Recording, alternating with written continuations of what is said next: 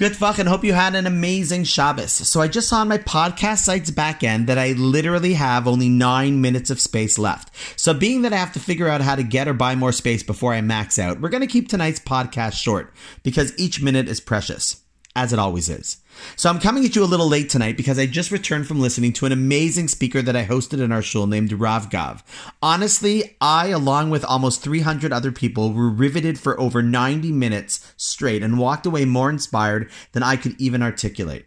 In the midst of his speech, almost unrelated to the topic of how while there's a mitzvah to dress up on Purim, the reality is that we are always putting on costumes and many people are often scared to be their true selves, he threw out a line from Zig Ziglar. People often say that motivation doesn't last. Well, neither does bathing. That's why we recommend it daily. Is that not exactly what our daily podcast is about? We are all in need of inspiration daily because in life, we need not only to keep moving, that's relatively easy, but we need to keep striving.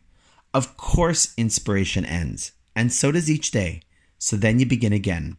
And on that short note, looking forward to seeing you again tomorrow with the next burst of inspiration. Wishing you a wonderful night, and I'll see you tomorrow.